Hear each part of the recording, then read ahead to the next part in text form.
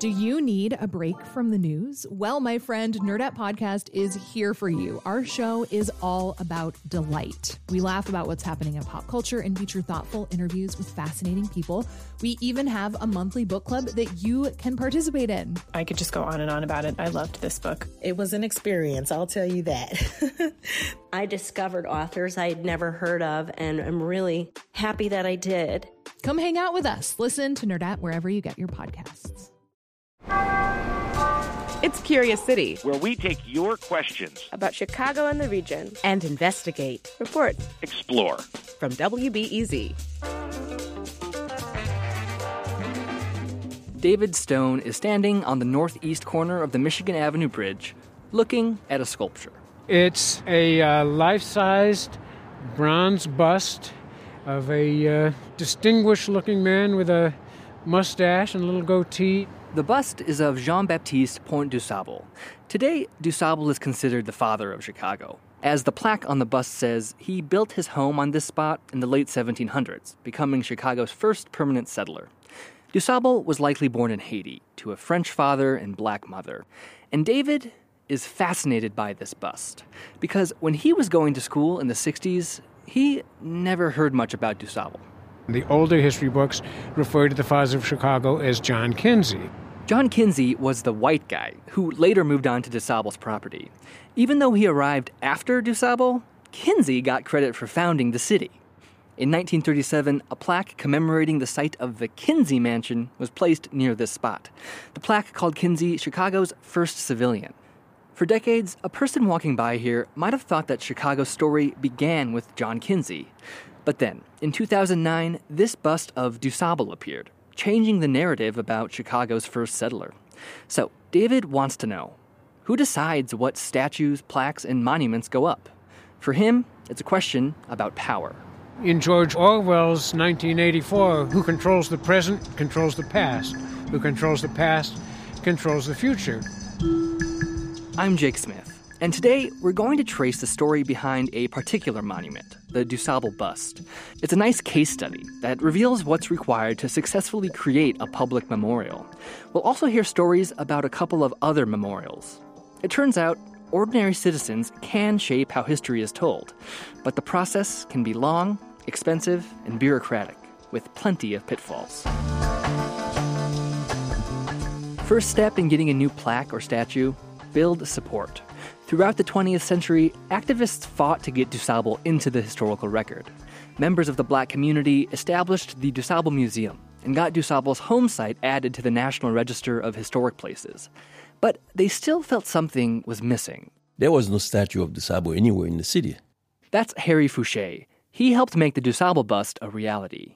By the time he got involved with the effort in the 2000s, activists had been trying to get a statue for decades with no success. Why? The problem was they would ask the city to pay for it. Which brings us to step 2.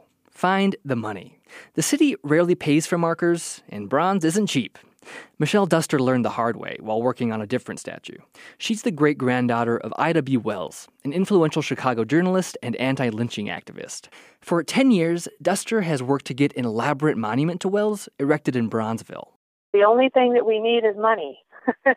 She's raised $100,000, but needs $200,000 more to actually build it.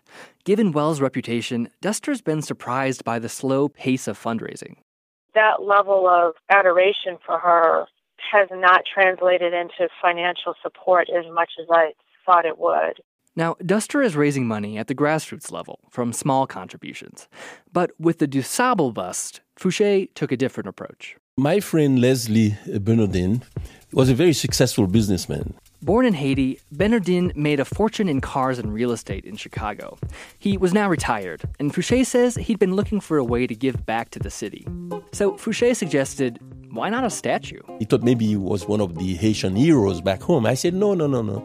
A statue of Jean-Baptiste du Sable, because there is none.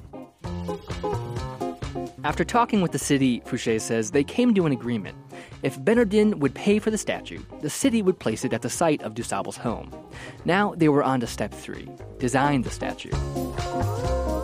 Benedin hired sculptor Eric Blome. He creates bronze sculptures for cities and companies around the world. But Blome says DuSable presented a challenge. As a sculptor, what I'm looking for is, well, what does he look like? And we just have no idea. There are no photos of DuSable, just one rough sketch. So Blome decided to do his own interpretation. He found a model, a Haitian guy who worked at McDonald's, and he also read up on DuSable. Was there anything that you gleaned from his personality or his life that you tried to reflect in the sculpture? Yeah, he was really proper. So I wanted that tight collar with the neck scarf, and I wanted him to look like something out of a historical film. So I even rented some old some films that depicted that era. With the final design in place, it was on to step 4, getting it approved. Somebody at the city has to okay every public plaque or statue. The ones in parks get approved by a park district committee. Markers that qualify as public art, like the DuSable bust, get approved by the Department of Cultural Affairs and Special Events, or DCASE. The Park District declined to be interviewed, and DCASE did not respond to multiple requests to discuss how they make these decisions. But from talking to people who have gone through the process, we learned that often you have to negotiate. For instance, Mike Torney worked on a plaque to commemorate Chicago's 1919 race riot. Torney says he wanted the plaque to quote a poem by Claude McKay about fighting injustice. And I'll read it to you if you want. I got it right here. Like men will face the murderous, cowardly pack, pressed to the wall, dying, but fighting back. And, of course, the Park District thought, some of it sounded incendiary. In the end, Torney settled for less provocative Martin Luther King Jr. quotes. During the approval process, the city also fact-checks historical details. For example, historians debate whether DuSable was born in Haiti or Illinois or even Canada. So which to put on the plaque? DK says they consulted the city historian on that. The resulting plaque lists his birthplace as St. Mark, Haiti. Blome, the sculptor, poured the final product, and the bust was finished. On October 17th, 2009, they unveiled it in a public ceremony. Okay, everybody, who's doing it? Count of 3. 1, 2, 3! I shared this story with David Stone, who brought us the question. He says he'd always suspected the city made these decisions unilaterally. But I'm glad to know that there is the democratic component to the process. But there's one final step when you create a public plaque or monument. You have to donate it to the city, meaning the city could choose to put it in storage anytime. Now, there's no sign that the DuSable bust is going anywhere soon, but remember that John Kinsey plaque from the 1930s? The one calling Kinsey Chicago's first civilian? It's gone. Now there's a new Apple store where the plaque used to be. This is the kind of thing that worries David. If you let that one go, then when fashions or politics or tastes change, then the DuSable one may go 50, 75 years later. If anyone who says, I have the full truth and that's it, almost certainly doesn't.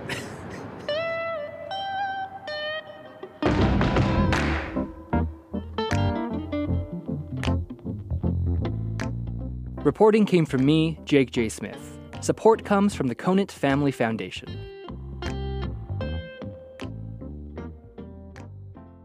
Next time on Curious City, Chicago's oldest laws go back to the 1830s. They regulated trash in the streets, use of firearms, polluting the river, and included this crucial regulation. Any person who shall be guilty of the indecent exhibition of any stallion or stallions shall be liable to a fine of $3. Chicago's oldest laws and what they tell us about the city. That's next time on WBEZ's Curious City.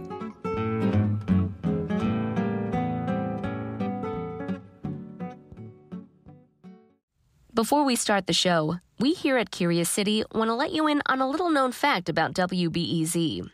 89% of all our funding comes from community support, including contributions from curious listeners like you. If this program has changed how you see Chicago, please consider supporting this program at wbez.org/curious. Thank you. At a time when information continues to come at us faster and faster, sometimes you need to hit pause and rewind. NPR's Throughline takes you back in time to the source of the news stories filling your feed. Find NPR's Throughline wherever you get your podcasts.